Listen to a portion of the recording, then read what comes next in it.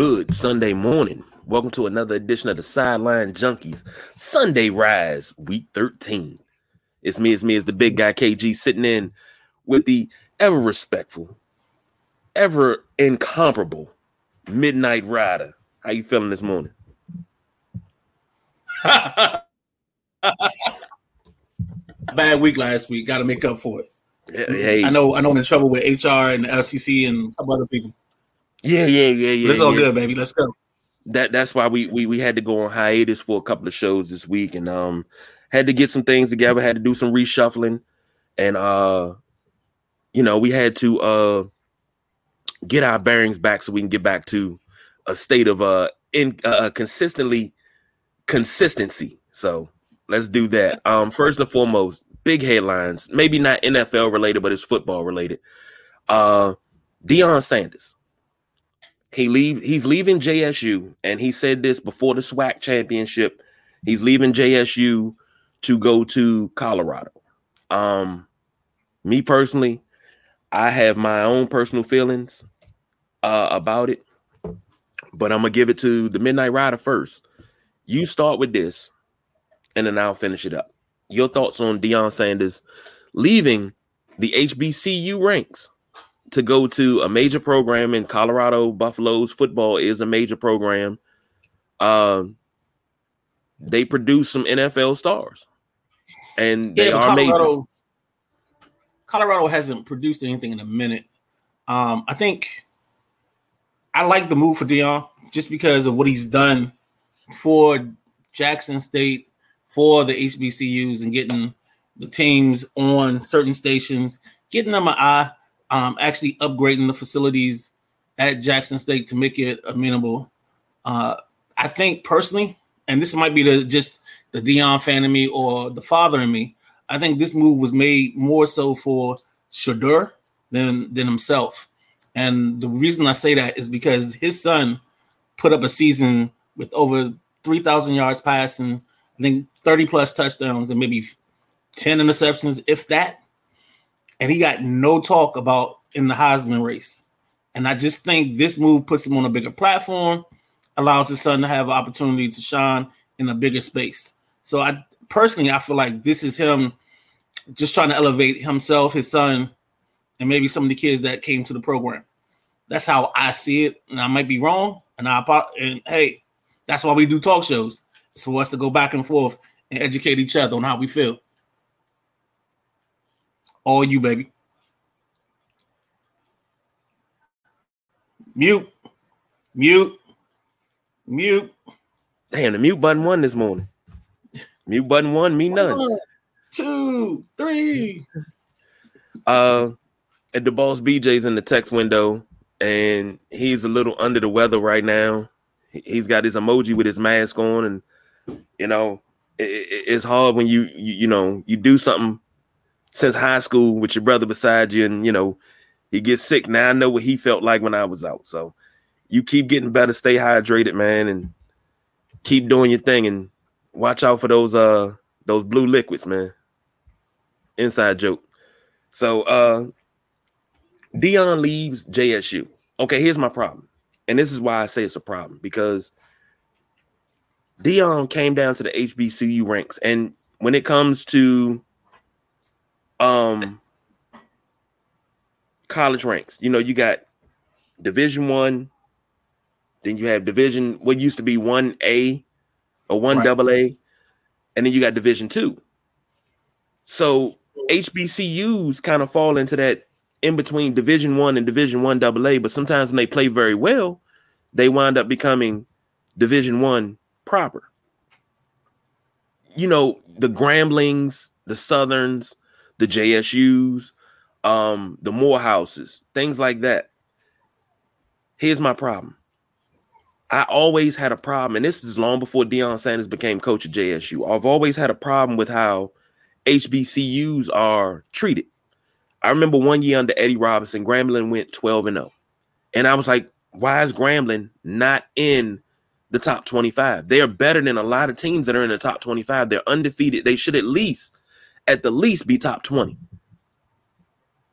Then they start saying, oh, they're going to win they're going to compete for the Black College National Championship. What the hell is the Black College National Championship?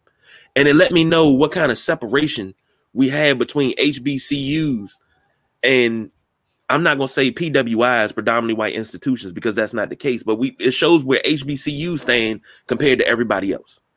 When Deion took over at JSU, he went in during the pandemic, had a shortened season, did well. He did well last season. They win the SWAC championship this year. He's bringing attention. He got them on ESPN. College Game Day even came down and visited. I'm like, okay, we're turning the corner. Now we're starting to know what we've known our whole lives. There's a lot of talent down in HBCUs.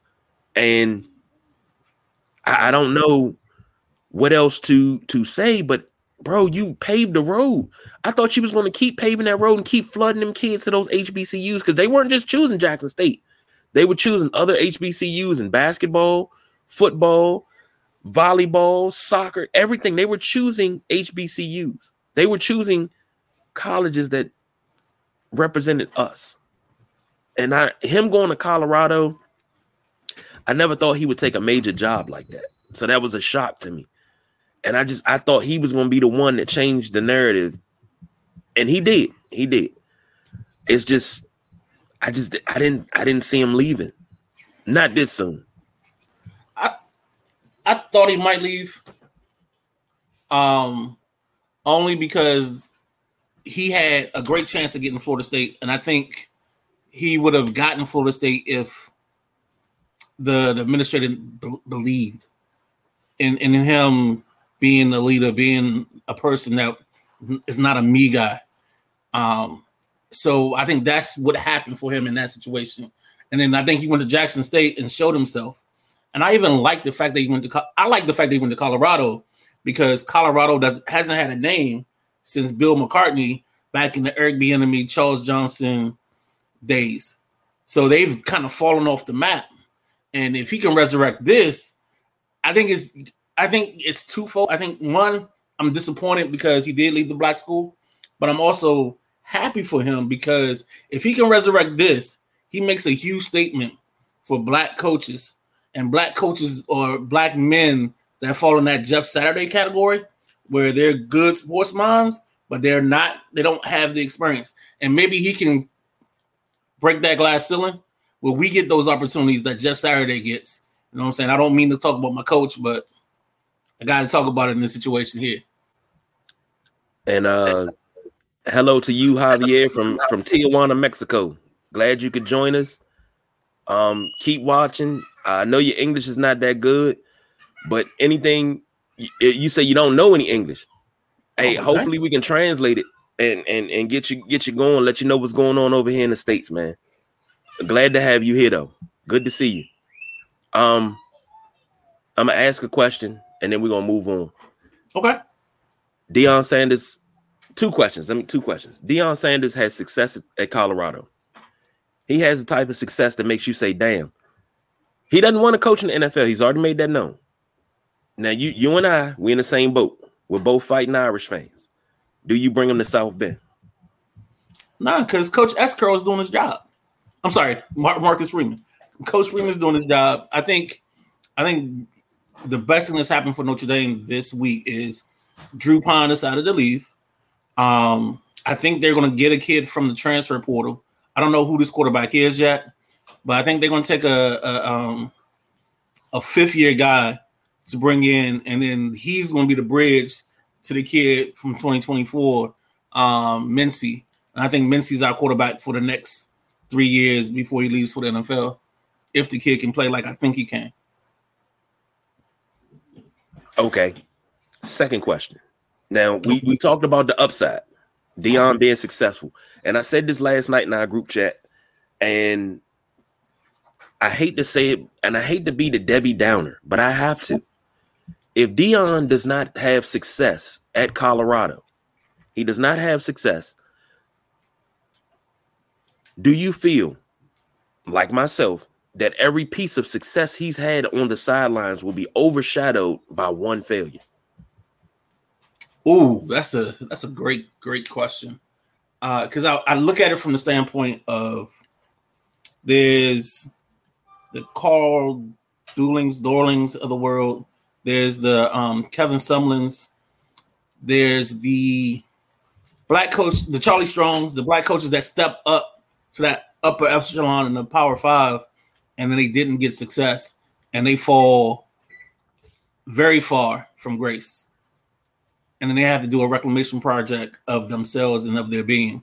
So I think if he fails, he's going to have to fall back, and he's going to have to go back to that HBCU grassroots.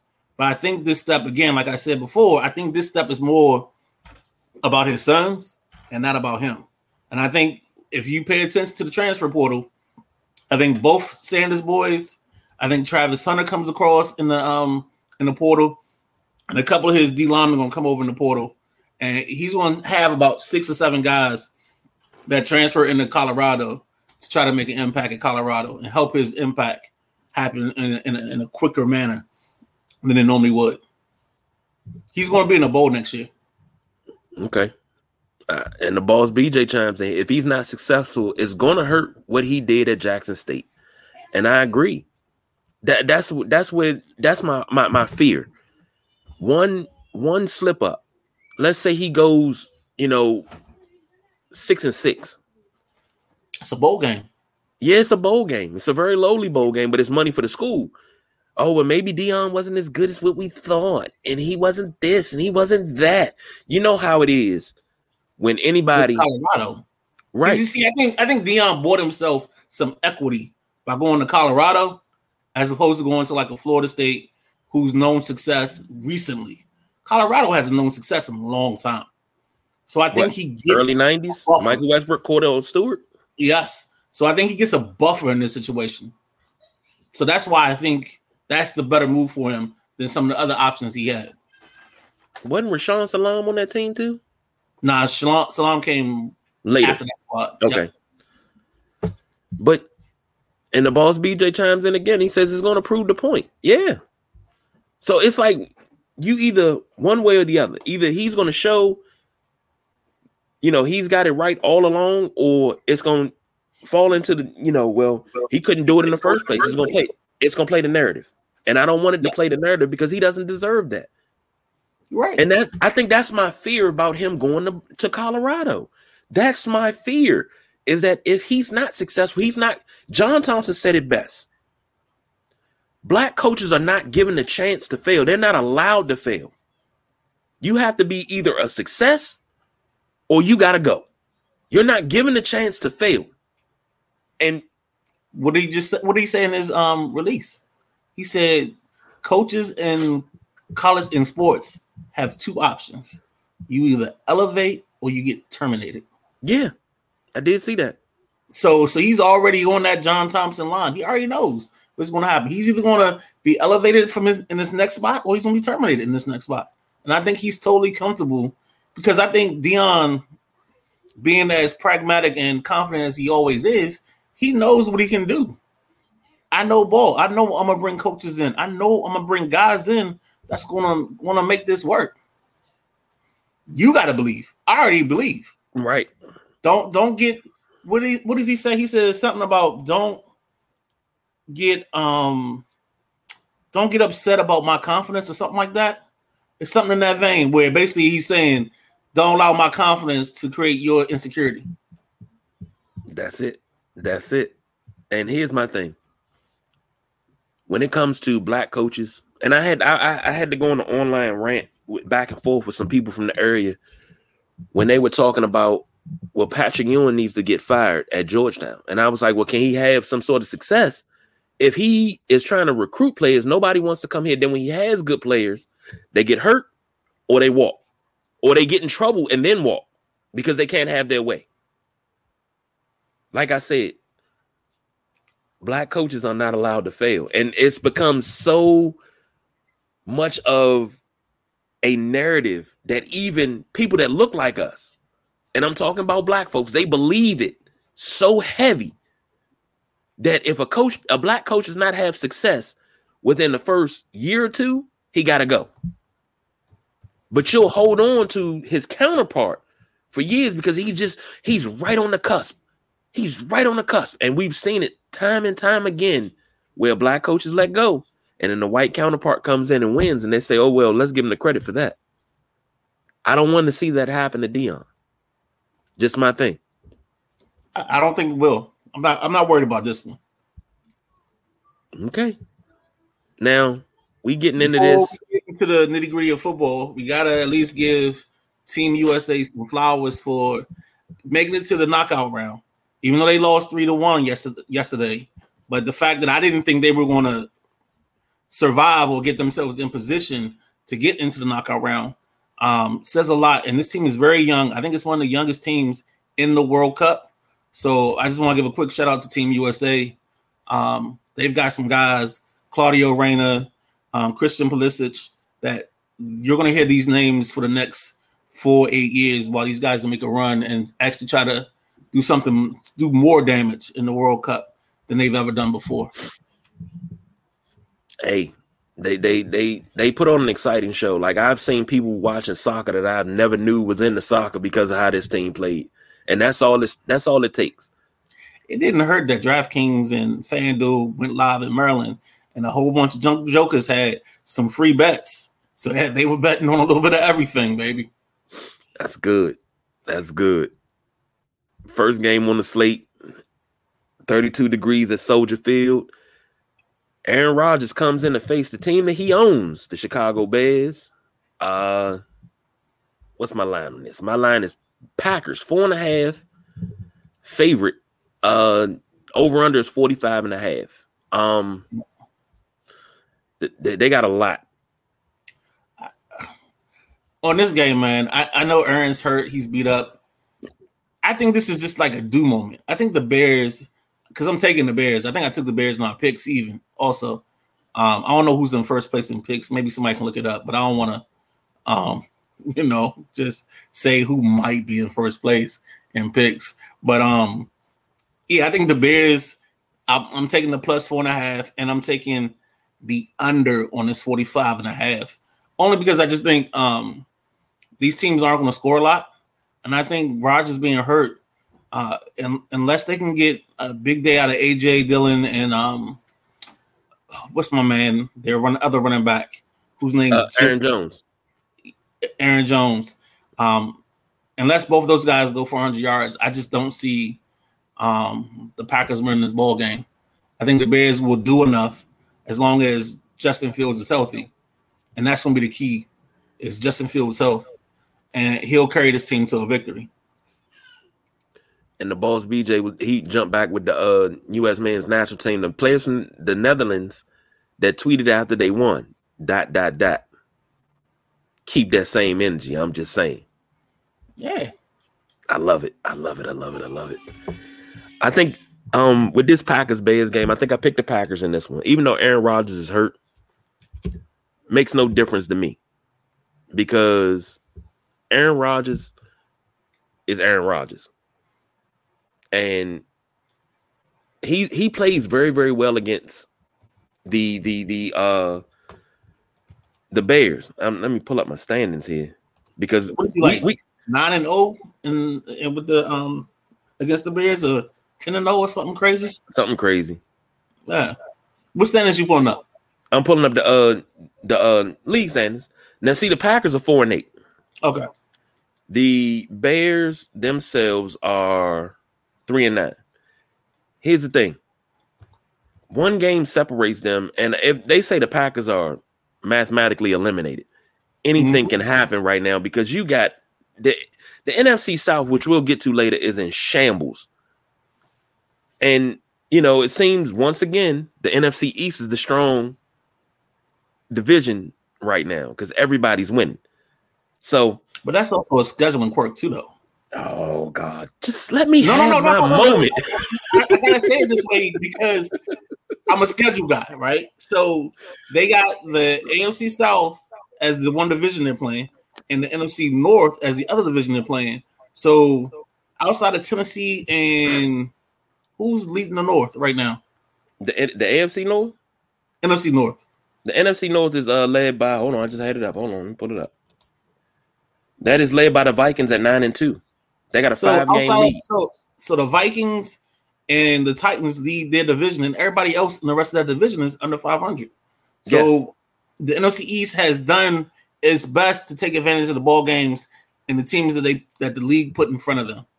And yes, this is a strong division. I'm not going to deny it, but it helps us when the schedule puts a little cupcakes in your way and you're harvesting nuts. You're a squirrel harvesting nuts. That's all I'm saying. We'll get into the NFC East in a minute. But this particular game, I'm going to go with the Packers. The Packers have been playing decent ball as of late. They just can't get no wins. And it's not the defense letting them down. It's just like Rodgers, when he's hurt, he doesn't take those risks sometimes because he's unsure. And I understand that. But this is where you got to rely heavy on that run game. And I agree with you. You got to get 100 yards out of your running backs today.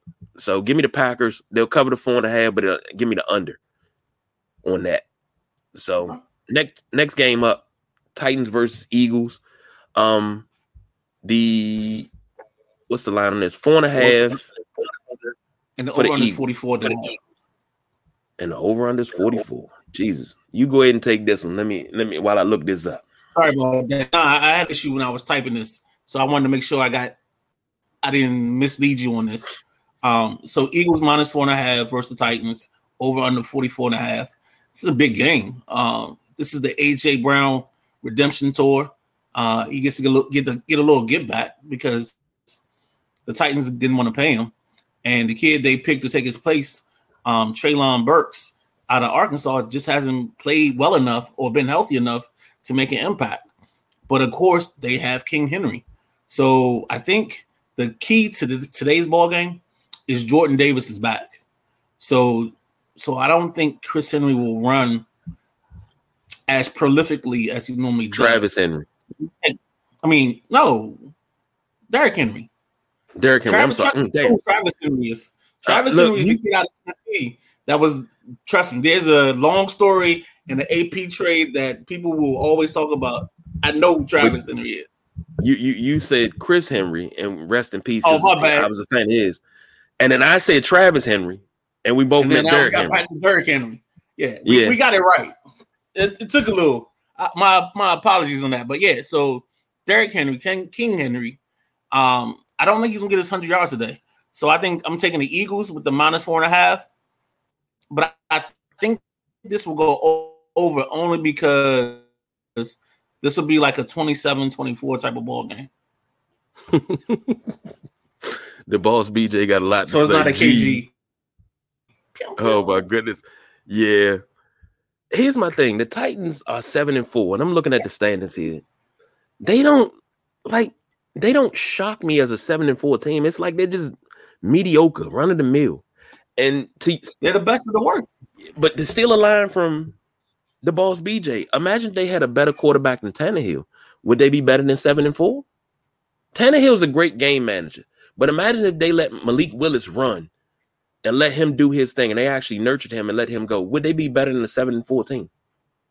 No. Because Malik Willis right now isn't able to be a bona fide quarterback. And it showed you in the 2 games he played. I think he had less than 15 pass attempts. And I think he had less than 100 yards passing in both games.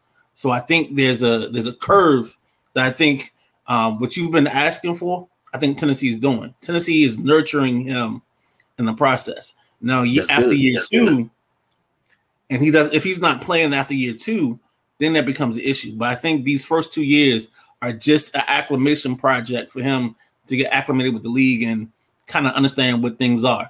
And I want to see the growth for him between this year going into next year.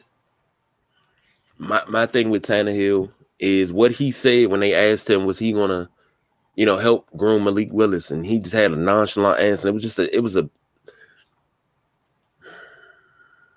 bitch move. Let's just say that. Let's call it what it is. And I didn't like it. So that's where I had. And it was a bitch move by Brett Favre. And I used to love Brett Favre. Aaron Rodgers said it. And it was a bitch move by Aaron Rodgers. Okay. I just want to make sure No, it's a bitch move on. Here's my thing. You may be coming and we may be competing at the same position. But here's the thing. If I go down, Right. You got to and you don't know it. I got to make sure you're ready. Right. Yeah, I'm going to hold on, but see the competition. Iron sharpens iron, steel sharpens steel. So if I'm sharp and I'm sharper than you, you're going to be sharp. So when you come in, it's like nothing. I'm telling you straight up, look, this is what you need to look for. I'm standing there right over your shoulder, looking at you. I'm in film study. Are you paying attention? Come on, we getting up at 5 a.m. We got to go do film study. Let's go. But that's just me. But that's been me my whole entire life because I was mentored like that. So all I know is to mentor the next generation like that. That's just me. That's me. So, but this game, I'm taking the Eagles, plus the 4.5. Not really going to be an exciting game, but it's going to be a game. It'll be a game. So, Now, coming to the piece of resistance, and I put it in the middle for a reason. Here we go. Washington Commanders take on the hot Giants. Now, we do this every week. Every week. The haters can't stand us. Left hand up. Who are we? The Commanders. Commanders. Shout out to the DJ O Goody Woody and his nephew. Huh? He's getting some love right now. Yes. So I know Channel 9. I don't know if you saw the segment with Darren Leno and Hayes. Mm-hmm. And then Hayes, whenever he hops on with Grant and Danny, he ends and walks out on left hand up. And I heard a rumor, and you might know this better than I will, that they might be performing that the next 2 weeks at the stadium. 2 games at the stadium. Yep. So yeah, your man found his 15 minutes, baby. Now this is longer than 15 minutes because the fan base, somebody in the fan base, one person was like, "Well, why don't we all just every week we just have a different song from a different fan so we can just find out what we?" And dude was like, "Shut the hell up." Right. We want the Commander song. And now they're playing it at the stadium. And I'm like, okay, for everything that this team has done wrong, this is the one thing you've done right. You've listened to the fans. And this is a true fan that basically came out and said, hey, I got this song. And the thing is, he dropped this song before the season started. Everybody thought he dropped it after week 1. He dropped this song before the season started. We talked about it here. Yep. And I was like, yeah, I rock with this. Because I sat there and I listened to this Hail to the Commanders. I was like, oh, God, it's cringeworthy. Like, I can't get with it. And the reason I was telling the boss BJ this, I'm sorry I'm going off on this, but I was telling him this. I said the reason why I play Madden 20, because when I score, I get to hear Hail to the Redskins after I score, and I get to hear the whole entire stadium sing it. That's the only way that I can get to it. I said, now, on Madden 24, the Commander song better be playing in the stadium when I score. I'll buy Madden 24 just for that. Just to hear that when I score. Make it a celebration. Make it a celebration on Madden. EA Sports, if you listen, you know what to do. Damn it. They listened to me when it came down to the new Madden 23 cover. After John Madden passed, I was like, you got to put Madden on the cover alone. And they did it. They did it. So, but in this game,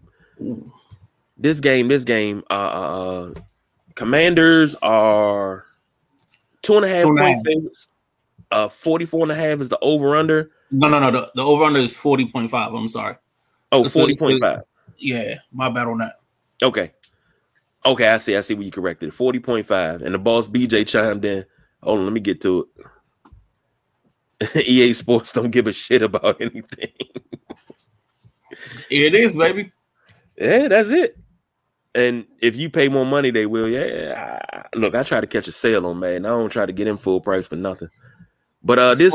So right now it's like what, $29.99? It was $39.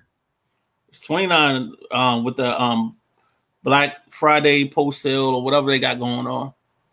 Maybe you're getting the Legends edition. That's why yours is $39.99. Yeah, well, that's all I wanted anyway. I just wanted to post it, and I was telling the boss BJ, I said I just wanted to cover with John Madden on it, but I didn't plan on opening it. I said that last year. I said I'll buy Madden and it just won't open it. See, and that's funny you say that because the only reason I'm buying Madden is I want to play around with the Commanders' new jerseys. That's just because I'm a jersey person. So yeah, that's the only reason I will get mad. So let's get to the game. Commanders Giants. Commanders Giants. Commanders coming in off of. Can you do it again? Because I feel like we had too much time in between. Oh, hold on! All right, shoot, you ain't say nothing but a word. Hold on. I do this at work. I mess around with my coworker because just be like left hand up. You know, when we talk about the Commanders, you know what we got to do. Left hand up. There we go. We Commanders. All right, here we go. So, I think my wife's not too happy with me. This is big today. This is a situation where this team can be 3 games above 500 if they win for the first time in God knows when. And the scary thing about this is both teams. I almost, you know what? I'm wrong because what I should have had you do was give me the Spider-Man.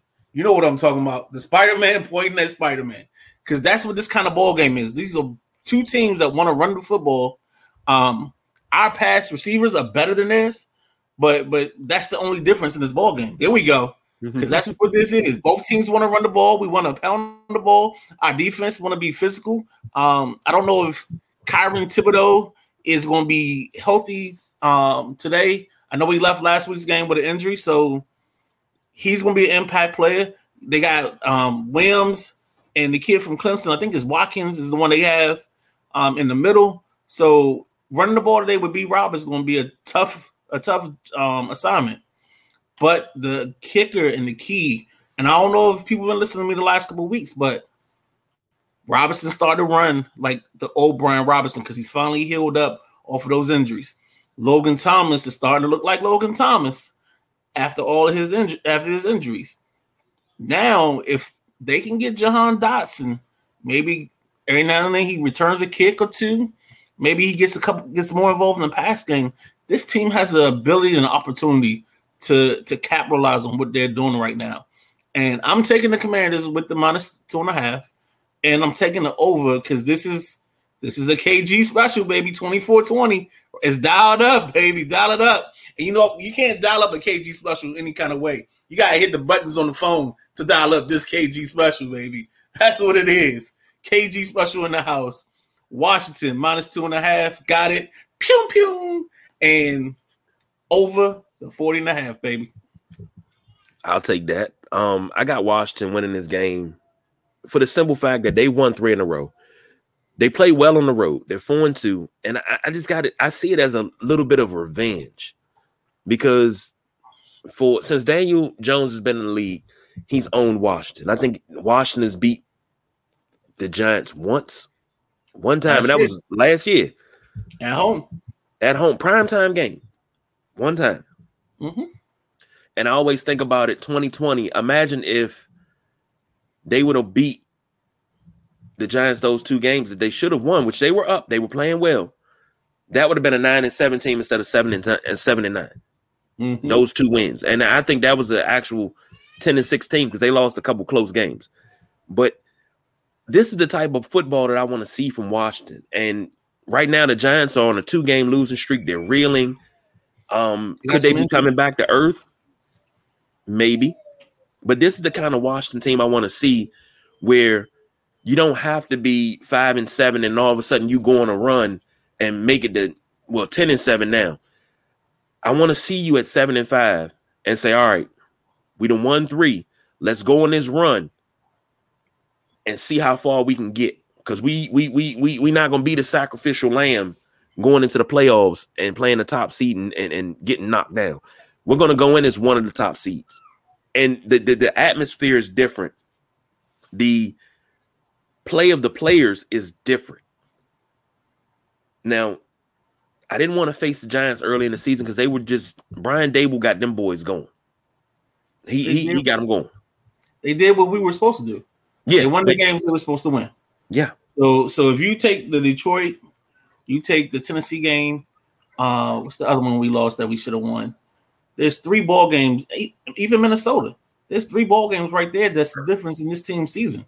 Even if they go 2-1, I don't need them to win all 3. But 2-1 or 1-2, you're talking about either an 8-win ball club or a 9-win ball club at this point. So that's the difference, and that's what I've been saying all along. And I didn't want to discredit the East, but if you take advantage of the people that's put in front of you, you're putting yourself in a place where you have a whole division that should make the playoffs. And that right there, I would love that. And I seen somebody say, well, I hope Washington does make the playoffs. That's an easy win for somebody. Nah. Not with the way this defense is playing. Uncle BJ got the boss BJ. His boy Deron Payne is balling out, and they talking about paying him his money. I know a certain co-host on the show that was defending Deron Payne, but I ain't gonna say no names. John Allen leading that team. Montez Sweat. Every time I see Montez Sweat, I just look at him and I say, "You a goddamn monster, boy. You know that? You a damn monster." Like, he's back. He may not get the glory sacks all the time, but he's back in that backfield. He's pushing somebody forward, pushing somebody out the way to get a sack, to cause disruption. He does the intangibles. I love Montez Sweat. Well, they do a lot of T&E stunts, and they're very physical on their T&E stunts. So, yeah, a lot of teams ain't gonna want to play them later on in the year. and the boss BJ, here you go. Pam and M&M's. It's all right, man. Every now and then you just gotta admit you're wrong about a player, man. Here's the thing, and I got some good news last night. Wes Schweitzer is off the IR. I can't wait to he gets back, because he led the league last year in run block pancakes. And I told him last year, if I ran behind you at 40, I know I could pick up 100 yards a game. And go ahead and give me 1,700 yards, because I'm getting 100 yards a game. You pulling in front of me, I'm gone. All you got to do is clear a hole. I get to the second level, I'm running somebody over. I'm going to get at least 15 yards if I got you pulling. So when he said that, I had to tell him, dude, let's go. We need you back. The run game is going to be stronger with you back. So does he start, and this is a question, does he start at right guard now? Because I know Trey Turner is out or isn't feeling well. Or are you putting Cosme at right guard? Good question. I think guard is going to be ultimately Cosme's better spot, but I don't think this is the year. Like Cosme at guard. I was going to actually say like Jacoby, because I think if you put him on the right side, I don't know how long the Norwell deal is, but you put him on the right side with his athleticism and let him and Leno out athlete and out physical some people, that screen game becomes 10 times better.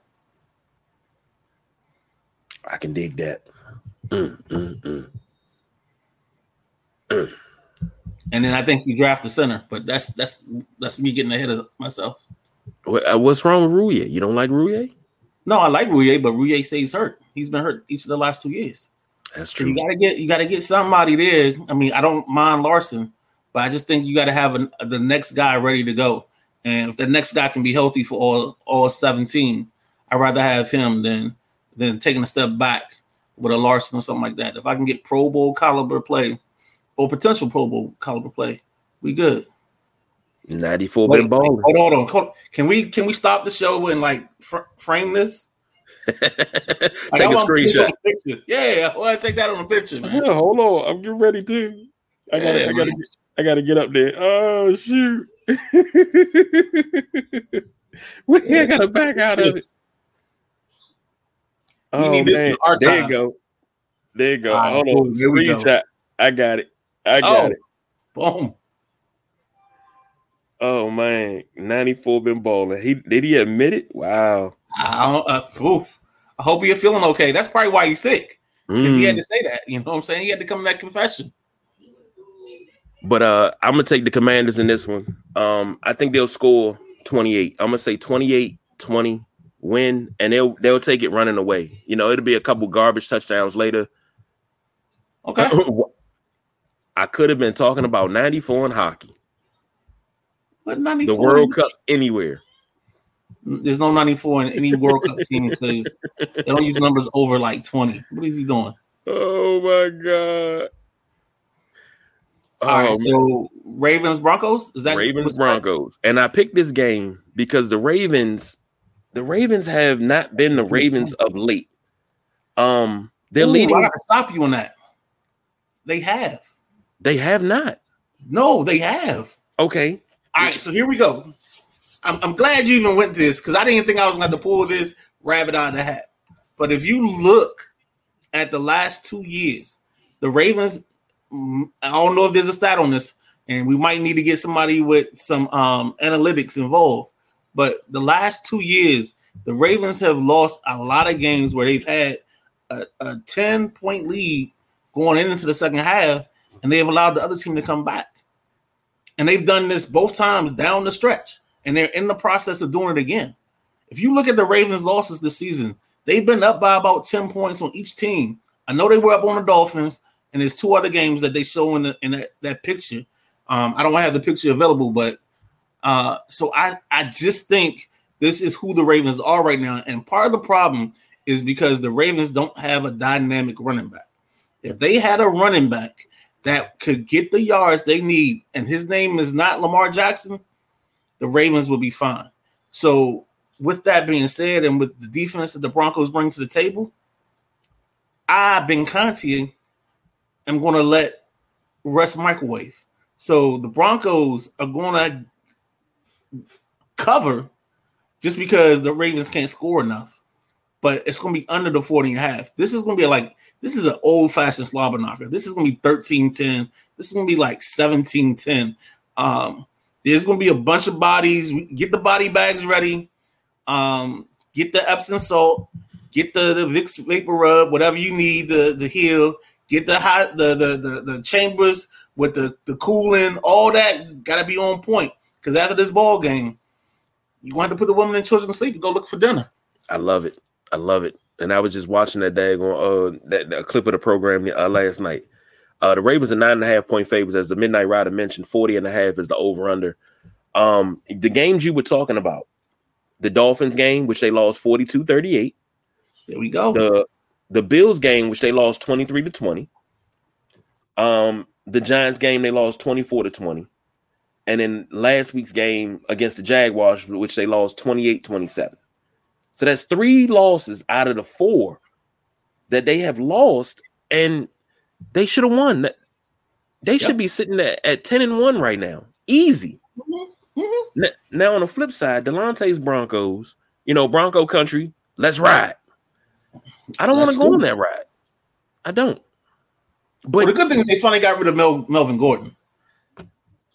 Captain Fumble. But yes, he has the picture with him in the Ford Bronco leaving Broncos country. I found that funny. I thought it was a little funny. Where does that leave you? It leads him to unemployment line. No, he got signed again. He signed to somebody's practice squad. Oh, okay. Hold on, I'll let you know in a second. I think he's fumbled. He might lead the league in fumbles inside the inside the 5-yard line because he's had at least 3. I don't know if he's lost all 3, but I know he's fumbled in at least 3 to 4 situations at the goal line. He signed with Kansas City Chiefs. Oh, okay. That damn may be reading. I'm taking the Ravens in this one again. So you going with that -9? That's a big number for the Ravens. Yeah, I don't think they'll cover. I just think they'll win. So okay. And I forgot something before we. Well, you picking the Broncos in this one, correct? I'm picking the Broncos to cover, so it's the Broncos plus 9.5. Okay, so I'm taking. I'm going. This is the Vegas version of the show. If I'm taking the pick is the Ravens to win, but the Broncos will cover. Okay. Now I forgot this in the last segment, so I do have to pull this out. Okay, because I forgot it.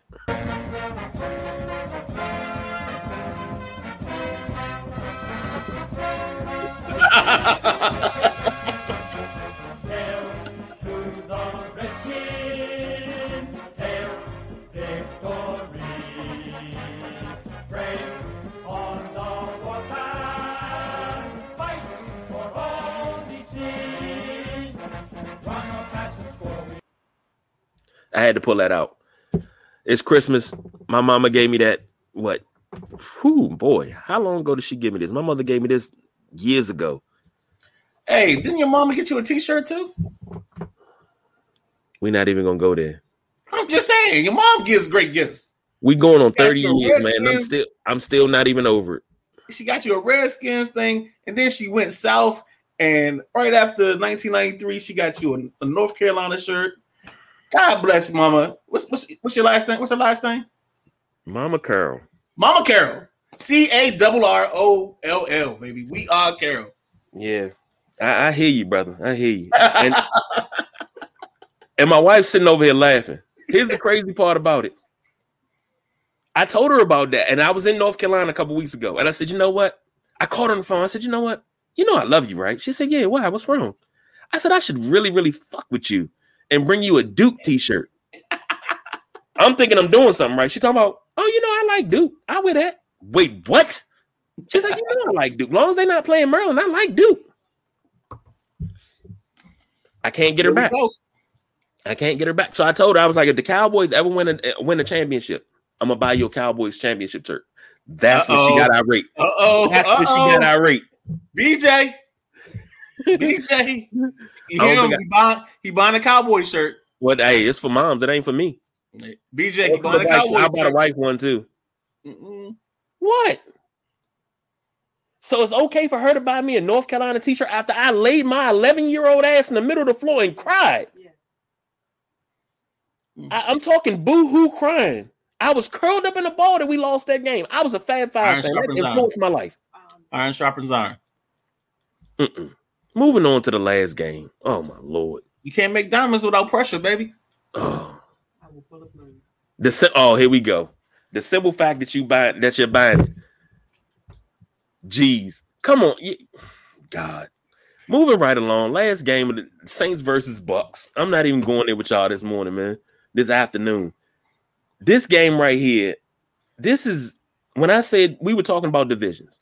The NFC South is in shambles. Your top team is 5-6, and that's the Bucks. Your bottom team is 4-8, and that's the Saints.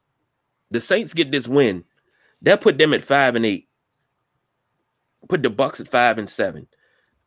I think that catapults them in the second place. Who's in first? Atlanta, right? No, the Bucks are in first at 5-6. I've never seen. We may be saying the end of Tom Brady. I hate, and I would have thought I would have said this 5-10 years ago, but I hate to say we're saying the end of Tom Brady. This is kind of sort of. This is a team that needs a run game. Yes, Leonard Fournette needs help. It's across the.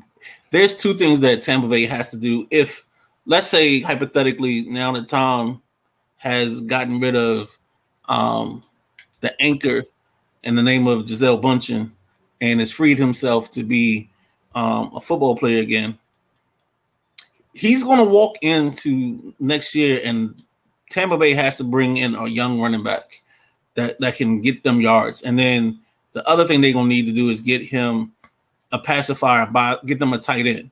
And I don't know where Tampa Bay picks if the season ends, but Michael Mayer, University of Notre Dame tight end, is a guy that I've earmarked for them in terms of playing tight end position.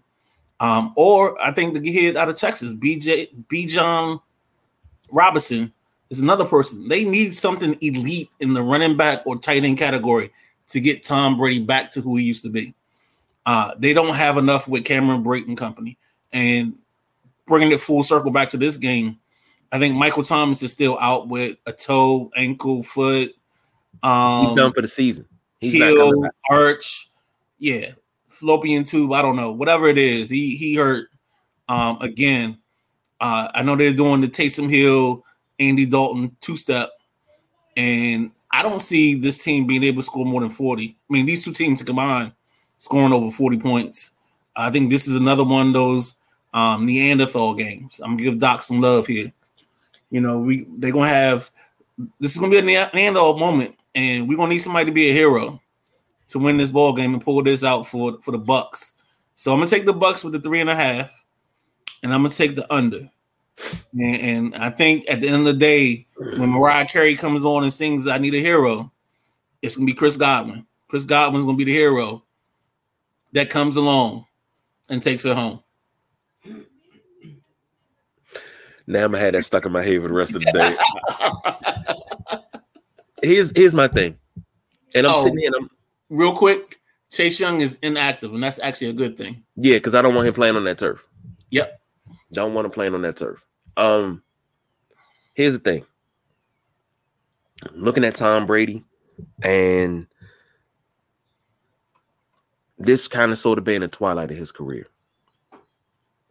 Now, I wasn't alive for it, but of course I know about it. I know all about it because I was taught the greats before I was taught anything. I was taught about the Johnny Unitas, the Joe Namaths. Johnny Unitas playing with San Diego in 73. And him not being the Johnny U that we knew, the MVP, the world champion. And I say we as in football fans. You know, in my opinion, Johnny Unitas is the greatest quarterback of all time because he revolutionized how the game is supposed to be played. Joe Namath is the greatest passer of all time, in my opinion, because of what he was able to do just by slinging a rock. Those two quarterbacks at the end of their careers, they went to teams outside of their norm. You know, Namath went to the Rams after leaving the Jets. He was waived by the Jets, went to sign with the Rams. Unitas was traded from the Colts, the Baltimore Colts, to the San Diego Chargers. And it's like they couldn't recreate the magic that they had. And it's like you always have to wonder, does that tarnish their legacy? And that's the question that I'm hitting at. Does this season tarnish Tom Brady's legacy? No. You can't tarnish a 6-time Super Bowl champion and his legacy. Right now, he could throw the ball on the ground on every pass that he attempts, and I think he's still gonna be better than the next best guy. But here's the thing: so I don't see it tarnishing a legacy. I think it's just being part of. Now we know we're at the end of the story.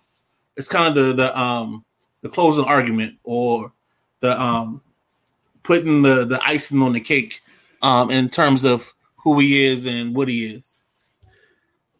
Joe Montana and Kansas City, 93 and 94. Everybody say, "Oh, well, that tarnished Joe's career." No. Do you realize this dude was on the cusp of the Super Bowl in Kansas City? Him and Marcus Allen.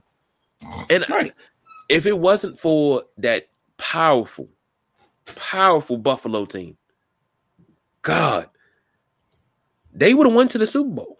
Yeah. They would have went to the Super Bowl. Where did they finish that year? Damn, hold on. Where we at? In the AFC West. They were 9-7 that year in 94. Yep. 93, they were in the the AFC Championship game. They were there. They were there. Because they lost to Miami in the first round in 94. But they couldn't beat Buffalo. If they would have beat Buffalo, I don't think Dallas would have beaten Kansas City in 93. If everything happened in that game and that was Kansas City playing, they wouldn't have beat Kansas City in 93. Joe Montana would have had title number 5. And he would have walked off and stage and I'm good. Yeah. But that's what I see when it comes to Brady and any quarterback. Once they get to the point where, you know, it's kind of sort of towards the end and we're in the twilight and they go somewhere else and try to revitalize. And I'm just like, yeah, I don't think we can. But I'm still going to take. I'm sorry, I'm going to cut you off, but who outside of Brady has gone somewhere else? Only person I can think of is Plunkett. And Plunkett didn't have a great career before he got to Oakland or Los Angeles or whatever the Raiders were at that time. Both. They were Oakland first. And he won one in Oakland and one in Los Angeles. So outside of him and Brady, who's the other quarterback that changed teams? Oh, and Stafford, and won a Super Bowl. Won a Super Bowl? Well, I mean, Peyton Manning. He's the Yeah, Peyton Manning's the only quarterback. There he is. Yeah, he's the only quarterback to win a Super Bowl. Well, him and Tom Brady are the only quarterbacks to win a Super Bowl with two different franchises. Okay. Because nobody had ever done it. You know, you had Craig Morton almost did it because he won one with the Cowboys and lost with the Broncos. Right, lost it with the Broncos. Peyton did it. He lost one with the Broncos, but he won one with Indianapolis. Then he won one with the Broncos. He was the first one to do it. Okay. But even Peyton with the Broncos, he wasn't the Peyton that we knew. He was not healthy.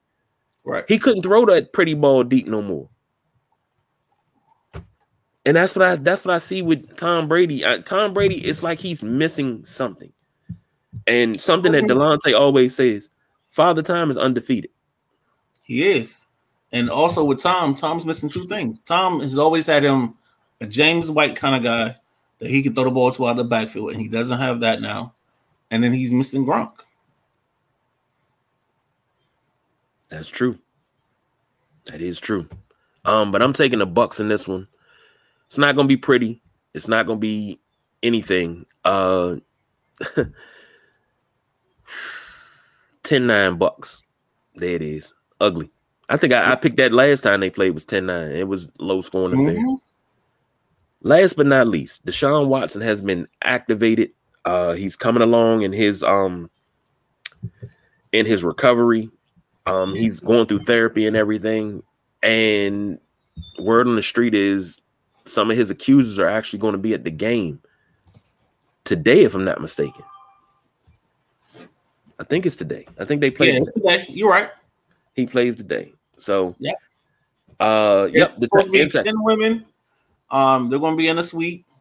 The suite is hosted by the lawyer. What's his name? Busby or something like that. Yeah. So, only reason I want to bring this up because it's a topic. It's content. I think I don't know if you were watching ESPN this morning, but Samantha Ponder had her moment, and I say her moment because I don't want to officially try to get into talking about her and some of the things that she does, some of her antics. So I'm gonna leave that alone. Deshaun coming back is interesting me because Brissett has played some decent football, and I don't know what a guy can do coming off of almost a 2-year layoff and starting to play a game. I mean, his arm talent is phenomenal.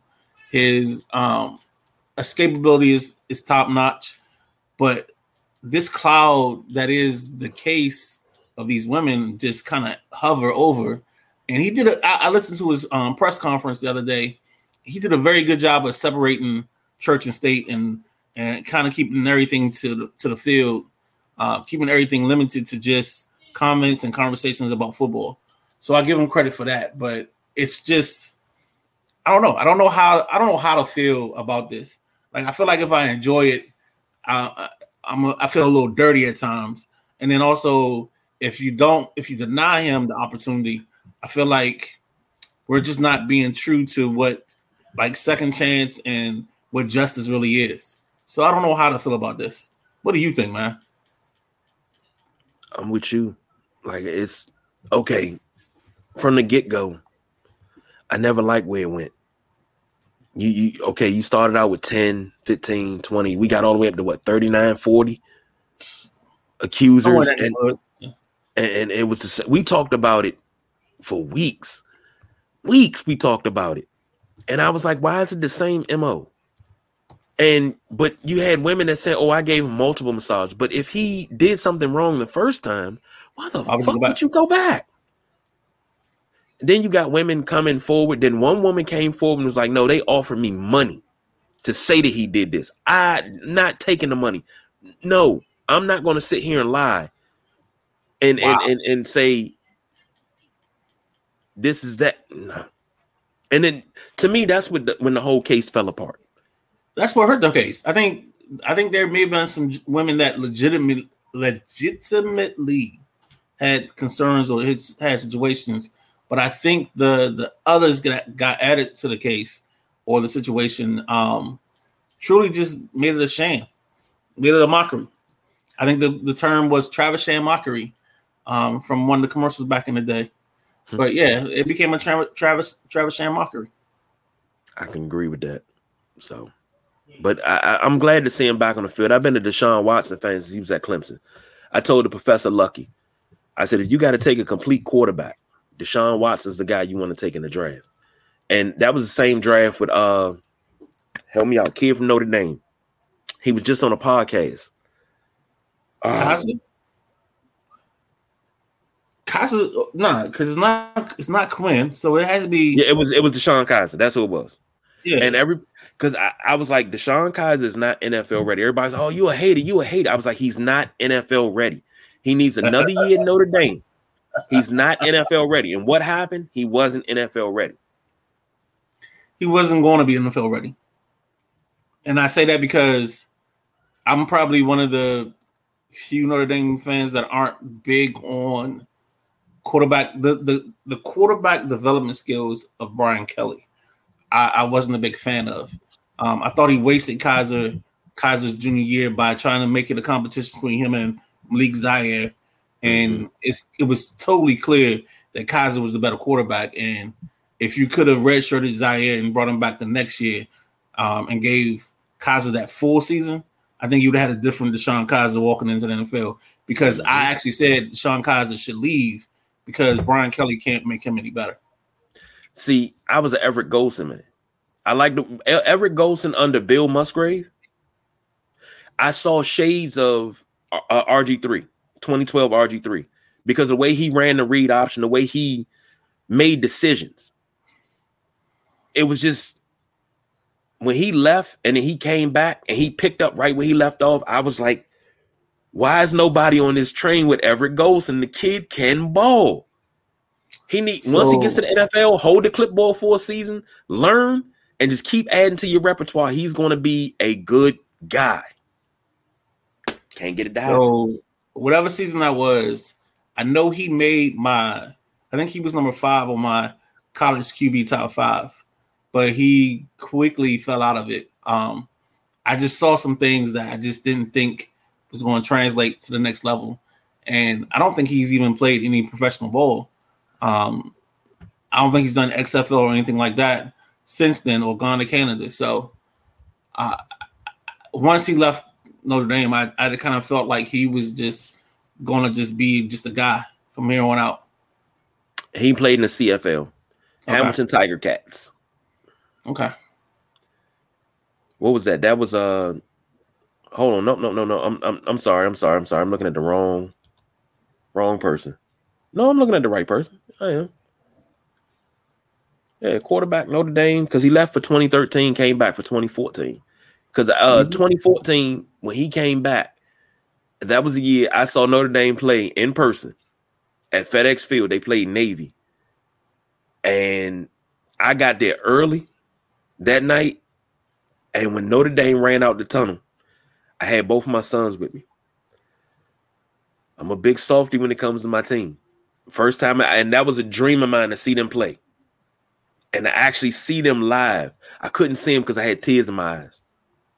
Being a fan of this team since I was 7. And watching Rocket Ishmael. That's my all-time favorite player. The Rocket. And I wanted to run kicks back like him. I wanted to do everything he did. That's why I'm a Notre Dame fan. And seeing him, and it was like, yeah, I can't love nobody else. And the love that I have for this school is leaps and bounds above everything. And seeing Everett Golson come in there, and he struggled at first, and then the defense struggled defending that triple option, and all of a sudden we broke the game wide open and we just rolled with it. I couldn't be more happier. But Everett Golson was my guy, and I thought him and Deshaun Watson were two guys that would be in the same vein, because if they had the tutelage, they would be NFL ready. Deshaun Watson was NFL ready. He won a national championship at Clemson, and I was like, he's going to do the damn thing in the league. He did until this came along. So, and then what was the coach? O'Brien. Him coaching the Texans, biggest mistake they ever made. because he destroyed that team. That was a championship team. The problem that they made, or the worst decision they made, was they gave O'Brien power over personnel. That's where the team fell apart. They should have never hired. No, he was a good coach. He did okay. He had them in the playoffs. Their problem was that when they gave him power over player personnel, and I mean, you make a couple bad trades with Tunsil and D-Hop Johnson trade. Those two things were kind of bad. Don't forget about Hopkins, DeAndre Hopkins. He traded him, because you got more than one baby mama. What the fuck that got to do with me playing ball? What is my personal life and what I stick my pecker in got to do with you? Yeah, that whole time frame with them was terrible, and they're even terrible now because they had the whole episode where, with Deshaun Watson, getting back to him, where they were actually involved and culpable in some of those setups of these arrangements for these massages. So, like, the Texans have been on a tailspin as an organization, as a franchise. And the only difference is they're not here. So we don't hear about them, like we probably should or would if we listen to more national media. Yeah, I agree. Ooh, John's coming out with the old school joints. With the Giants on the side?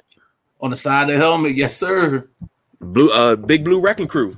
The blue joints with the red. Yeah. I like those jerseys. Yeah. Because you know what that reminds me of? That reminds me of the 80s and 90s. Lawrence Taylor, Phil Simms, Gary Reasons, Papa Johnson, Carl Banks, Leonard Marshall. And speaking of Lawrence Taylor and the Giants, one of my favorite plays when he sacked the quarterback, he said, "Son, y'all gonna have to do something better than this." It's gonna be a long day. Man, the energy that Lawrence Taylor, and everybody said, well, it was the cocaine. I don't give a shit what it was. The energy that he displayed playing. Unrivaled, man. Unrivaled. Yeah, but part of that, that cocaine. It's a hell of a drug. Yeah.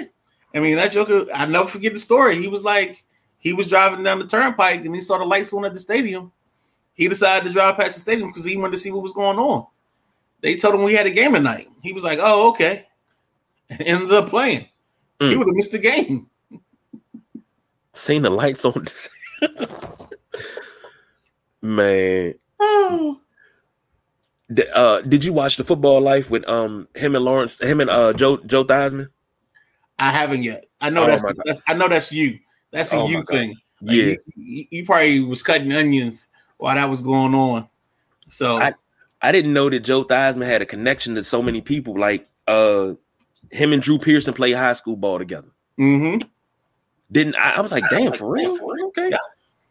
All right. He got connection with guys.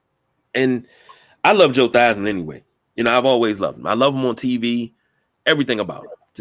I love him. So we gotta get up out of here.